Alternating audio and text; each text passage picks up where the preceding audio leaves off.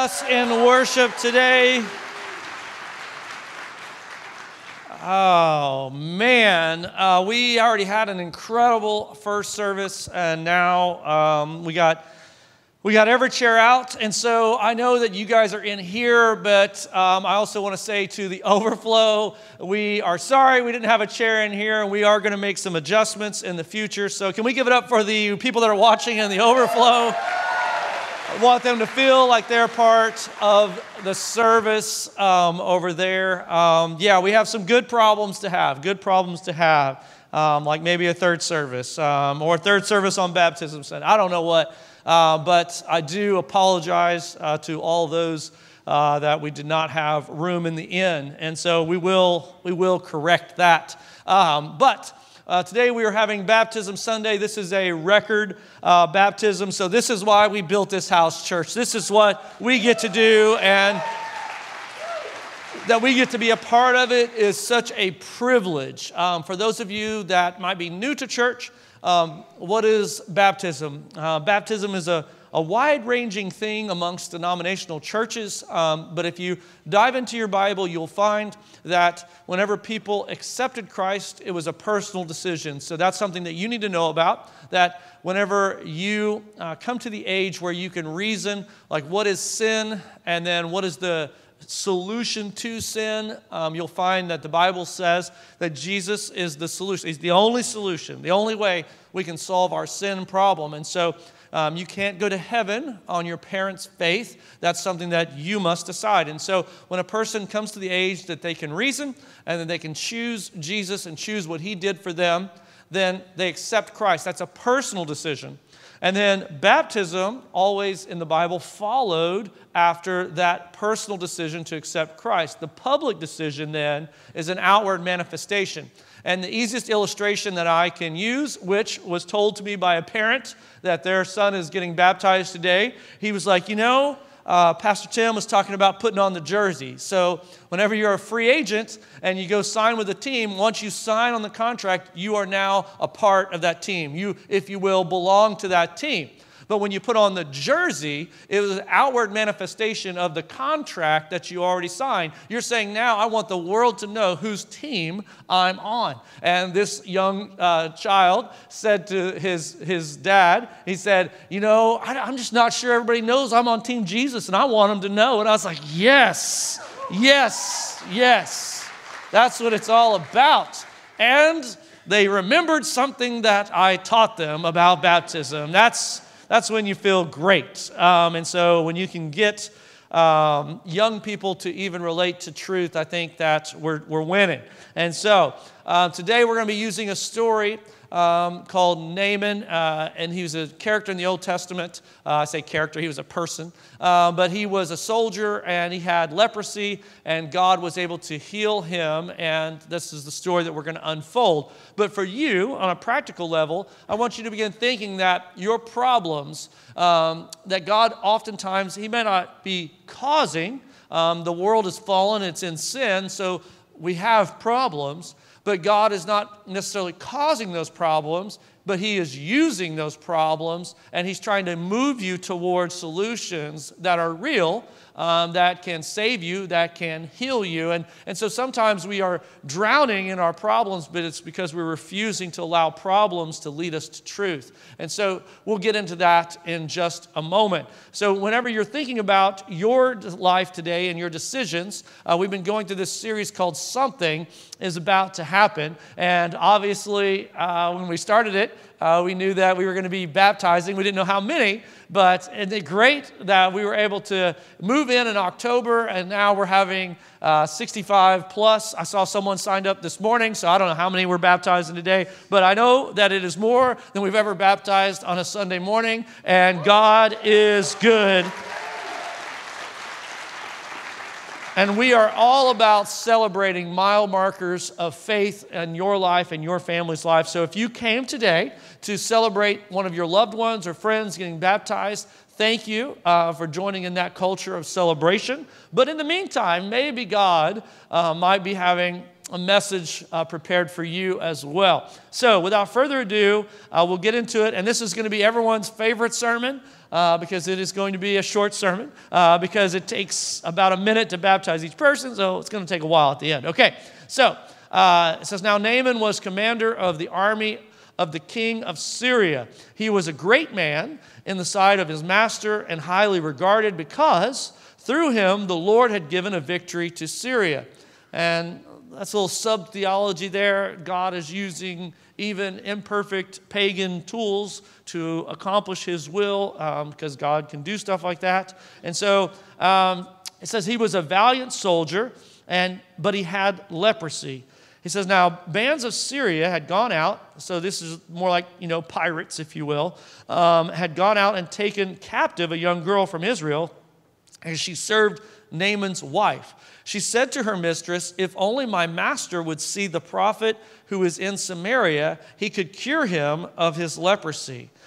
First question I want us to consider today is, what happens when the commander finds something or goes up against something, faces something that he can't conquer? What happens when the commander that has won this incredible victory finds something, faces something that he can't conquer? And in this area, in this region, this North Metroplex, Prosper, Frisco, Little Elm, Plano, anywhere up here in the North Dallas, there are so many conquerors, man. I mean, there are commanders left and right. If we looked at all the CEOs and VPs and everything else that are just sitting in this audience today, we would be astounded. And I think that sometimes, though, we might equate our professional success that it's going to equal a lack of problems. But has anyone else figured it? I mean, has anyone got to the place has anyone not have any problems? It's like, did you get, when you became VP or president or became the proprietor,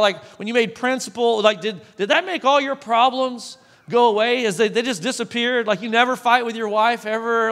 Your kids are angels? As soon as you arrived at this professional level, all the problems went away. Have you noticed it doesn't work like that? Has anybody else noticed? It doesn't matter what level you attain to in your professional life. Here was this soldier that had risen all the way to the top of his food chain in his professional life. But as a result of his personal health, all of the accolades that he had accomplished were now not valuable, because if you have all of this and you don't have your health, then is it possible that sometimes we might be chasing after things? That if we get to the top, if we arrive at the very pinnacle of the thing that we're chasing after, be careful.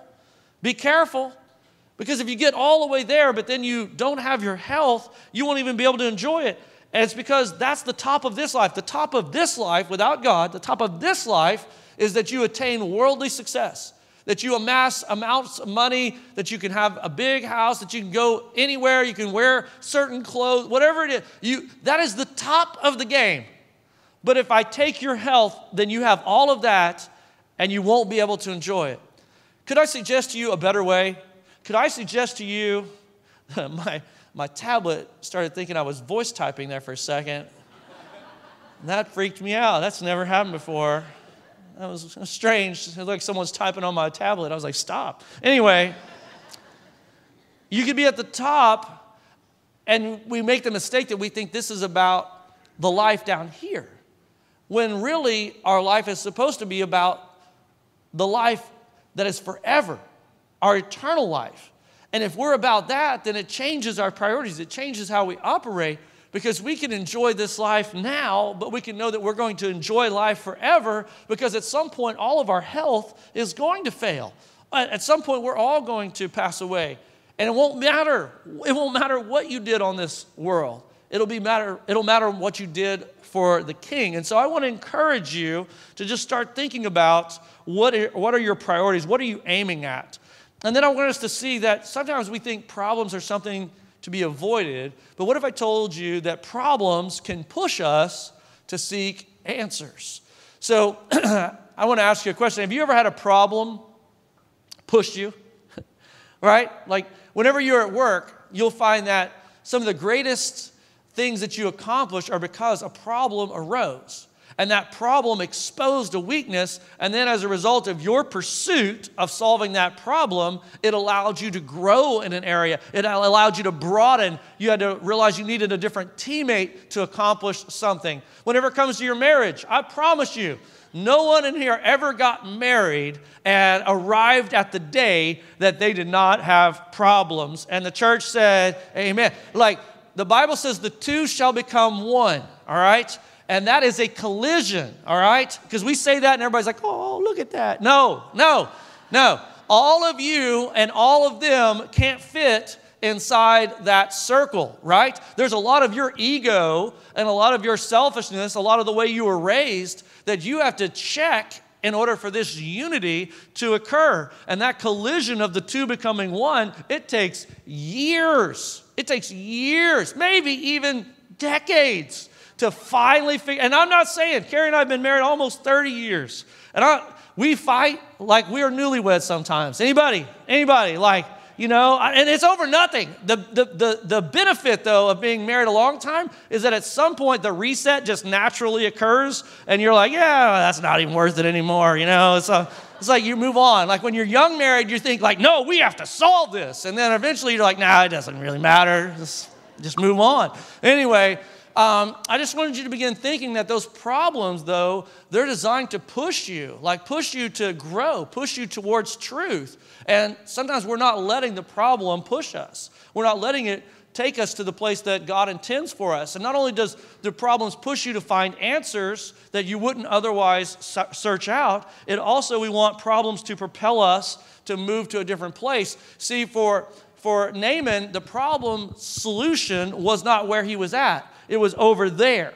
And so there was a movement that had to occur. Sometimes we have to travel in order to find truth. Now, that might not be physical travel, but where you're at in your mental state, where you're at in your emotional state, where you're at in your spiritual state, sometimes God is saying, I want to use this problem to reveal to you that you're going to have to move. You're going to have to move a different location inside your heart. You're going to have to move from hate to love. You're going to have to move from anger to peacefulness. You know, you're going to have to move from someone who is pushy to possibly someone who is more kind and considerate. And if you allow God to propel you, He'll move you to different places in your mindset. Some of you today are sitting in here and you're like, man, after I met Jesus, I am nowhere close to what I used to be. And if that's what a problem does, problems inside of sin propel us to say, there must be something bigger. There must be something better. I know that this can't be all that there is in life. And so I want to ask you this question. Are you listening to the people that God is providing? Because when you see that Naaman, it says that there was this, essentially a slave that was in his house, an Israelite. And it's wild how God works, right? This girl gets captured. She gets brought back to this house. The commander of the house, Naaman, has an incurable disease, leprosy.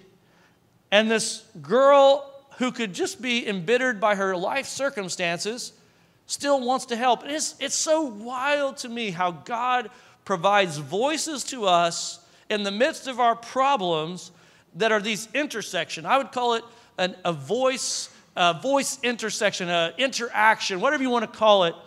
And there's a voice that calls out to us. So it'd be like today.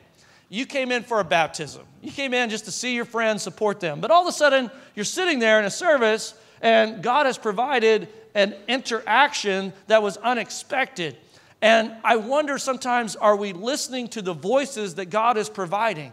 See, whenever the skeptic wonders, like, how is it fair for God to judge the world? God is able to use these pagans that went and kidnapped a person and brought them back, made them a slave, and now that slave is actually the voice that is going to give them the truth that's going to set them free. God knows how to get truth to you. It's not a matter of whether truth is getting to you. The question is, are you listening to the truth that you have been given? And so this morning you're sitting here in this audience and you're hearing about a guy who had a problem, and he had a problem that was so big he couldn't fix it. And it didn't matter how powerful he was, he didn't have a solution. And maybe you have some problems. Maybe you have some issues. Maybe you have some things that you've worked on, but you've never been able to cure. Is it possible? Is it possible that maybe the truth is getting to you, but is it that you're not listening? You're not allowing problems to propel you, to push you towards truth. Because if you're stubborn, guess what? You're going to be stuck.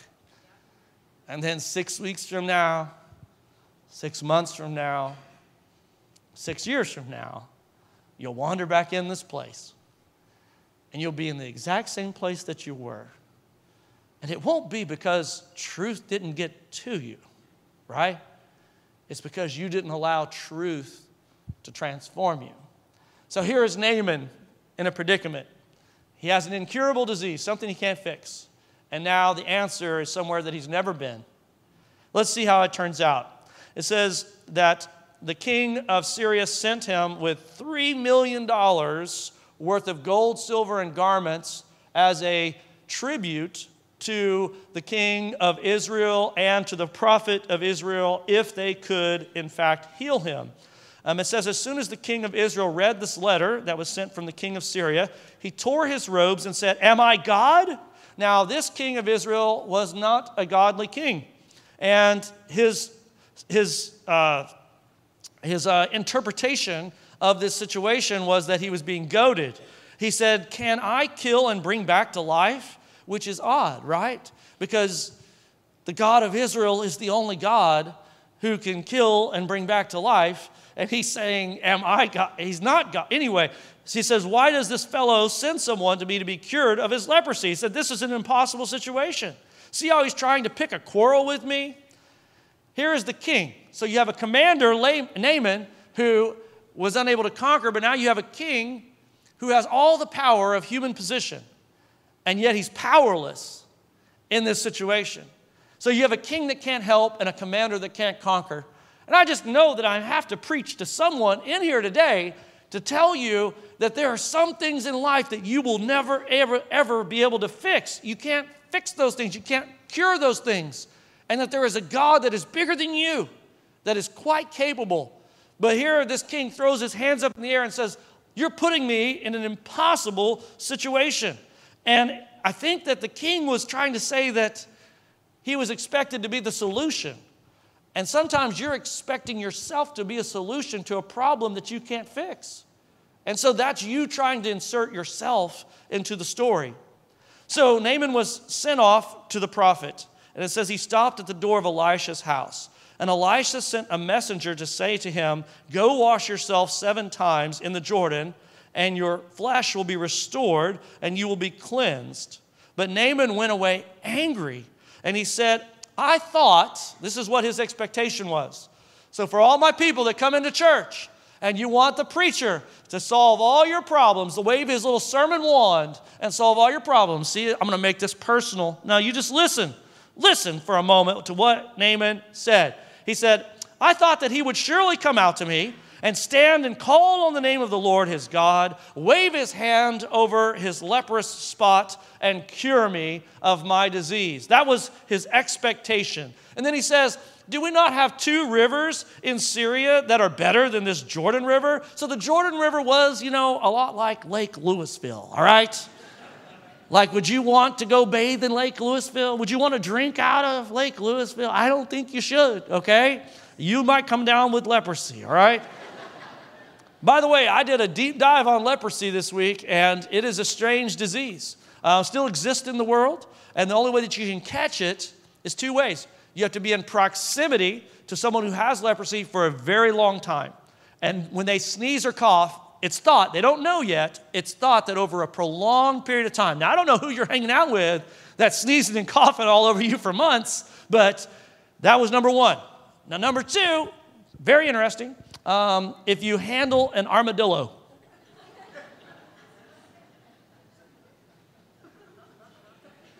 Just think about that. They've narrowed it down to 2 ways. And West Texas is in trouble, okay? If you've handled an armadillo, months later, I don't know, that just seems strange to me. So it says that he was very upset, and he had an expectation, And then his servant, we need friends like this in our lives. Listen, his friend said to him, my father, if the prophet had told you to come and do some great thing, would you not have done it?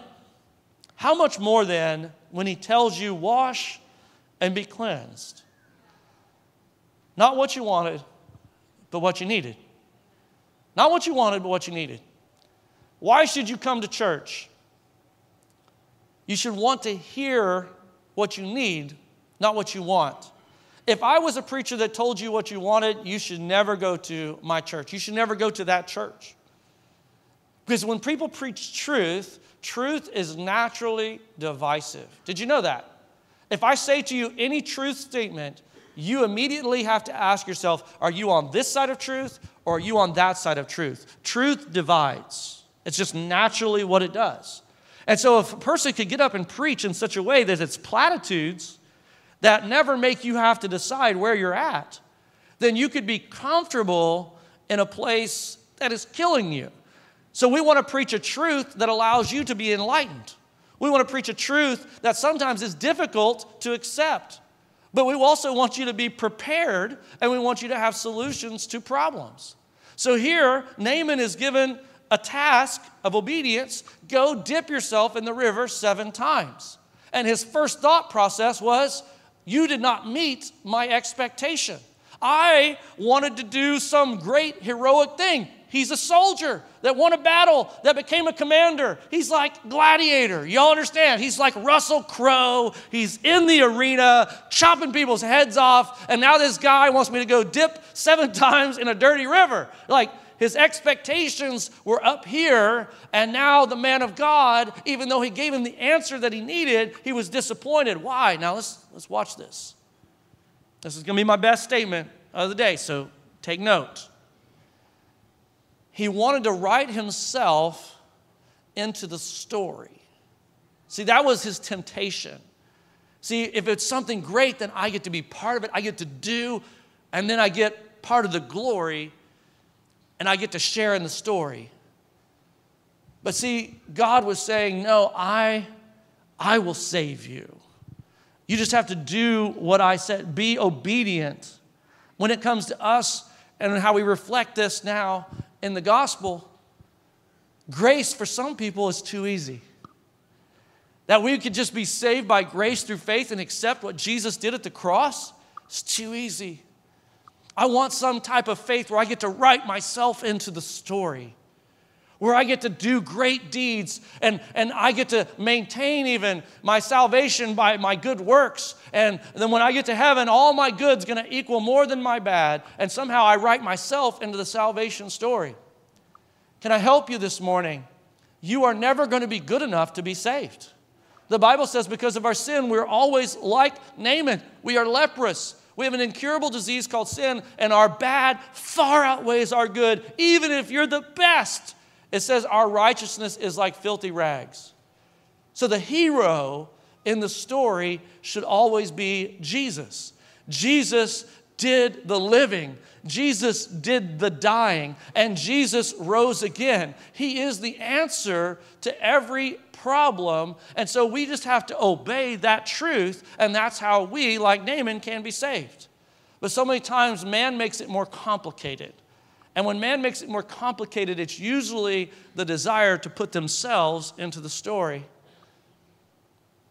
Now, if I meddle inside of your life for just a little bit, if you'll give me permission,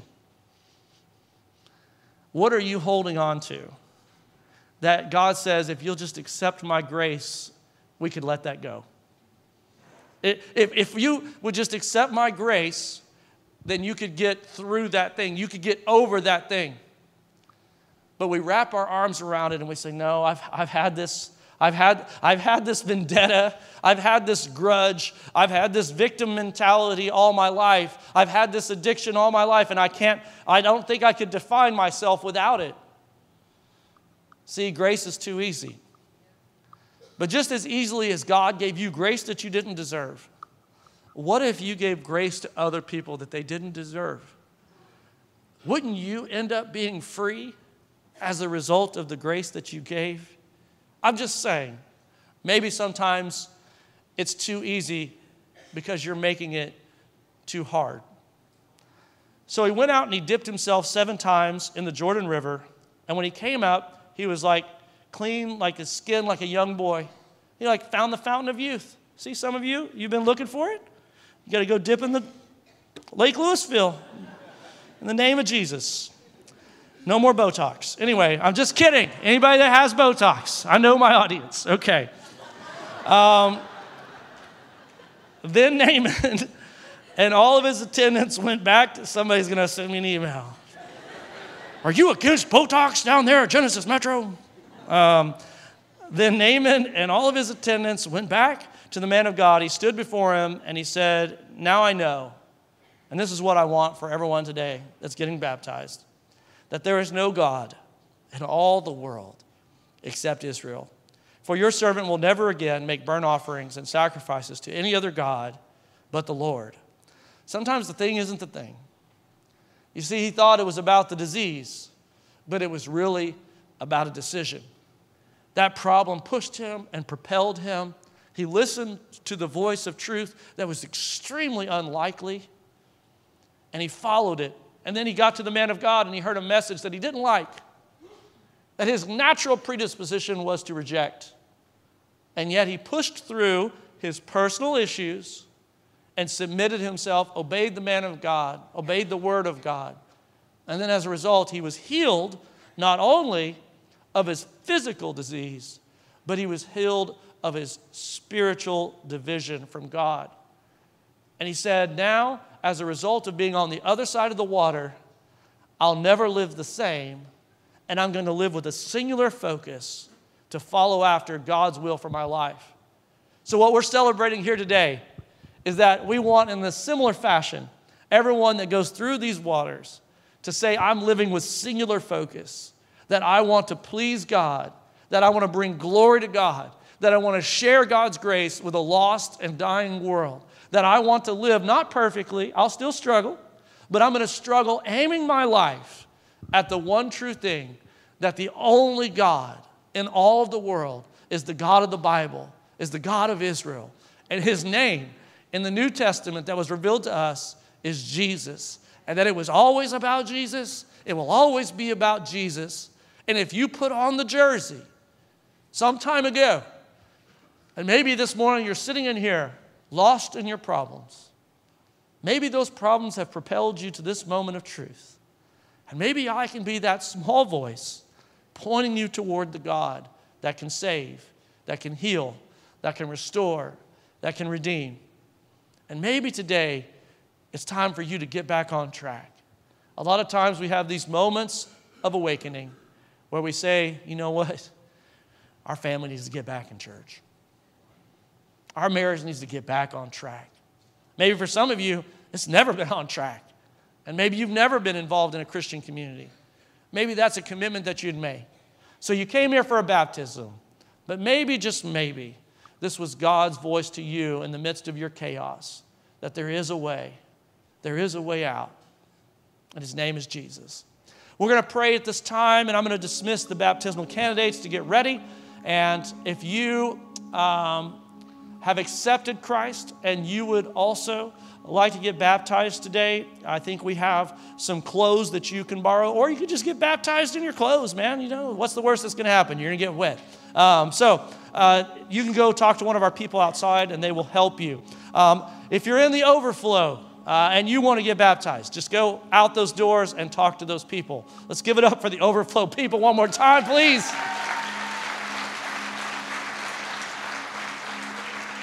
Also, they have been invited during the baptism to join us if they came to see one of their friends baptized. So it will be kind of standing room only in just a little while. We're going to have a time of reflection. We want to take this moment, and if you want to celebrate that you are on Team Jesus, we want you to worship with us. Would you guys stand as we worship?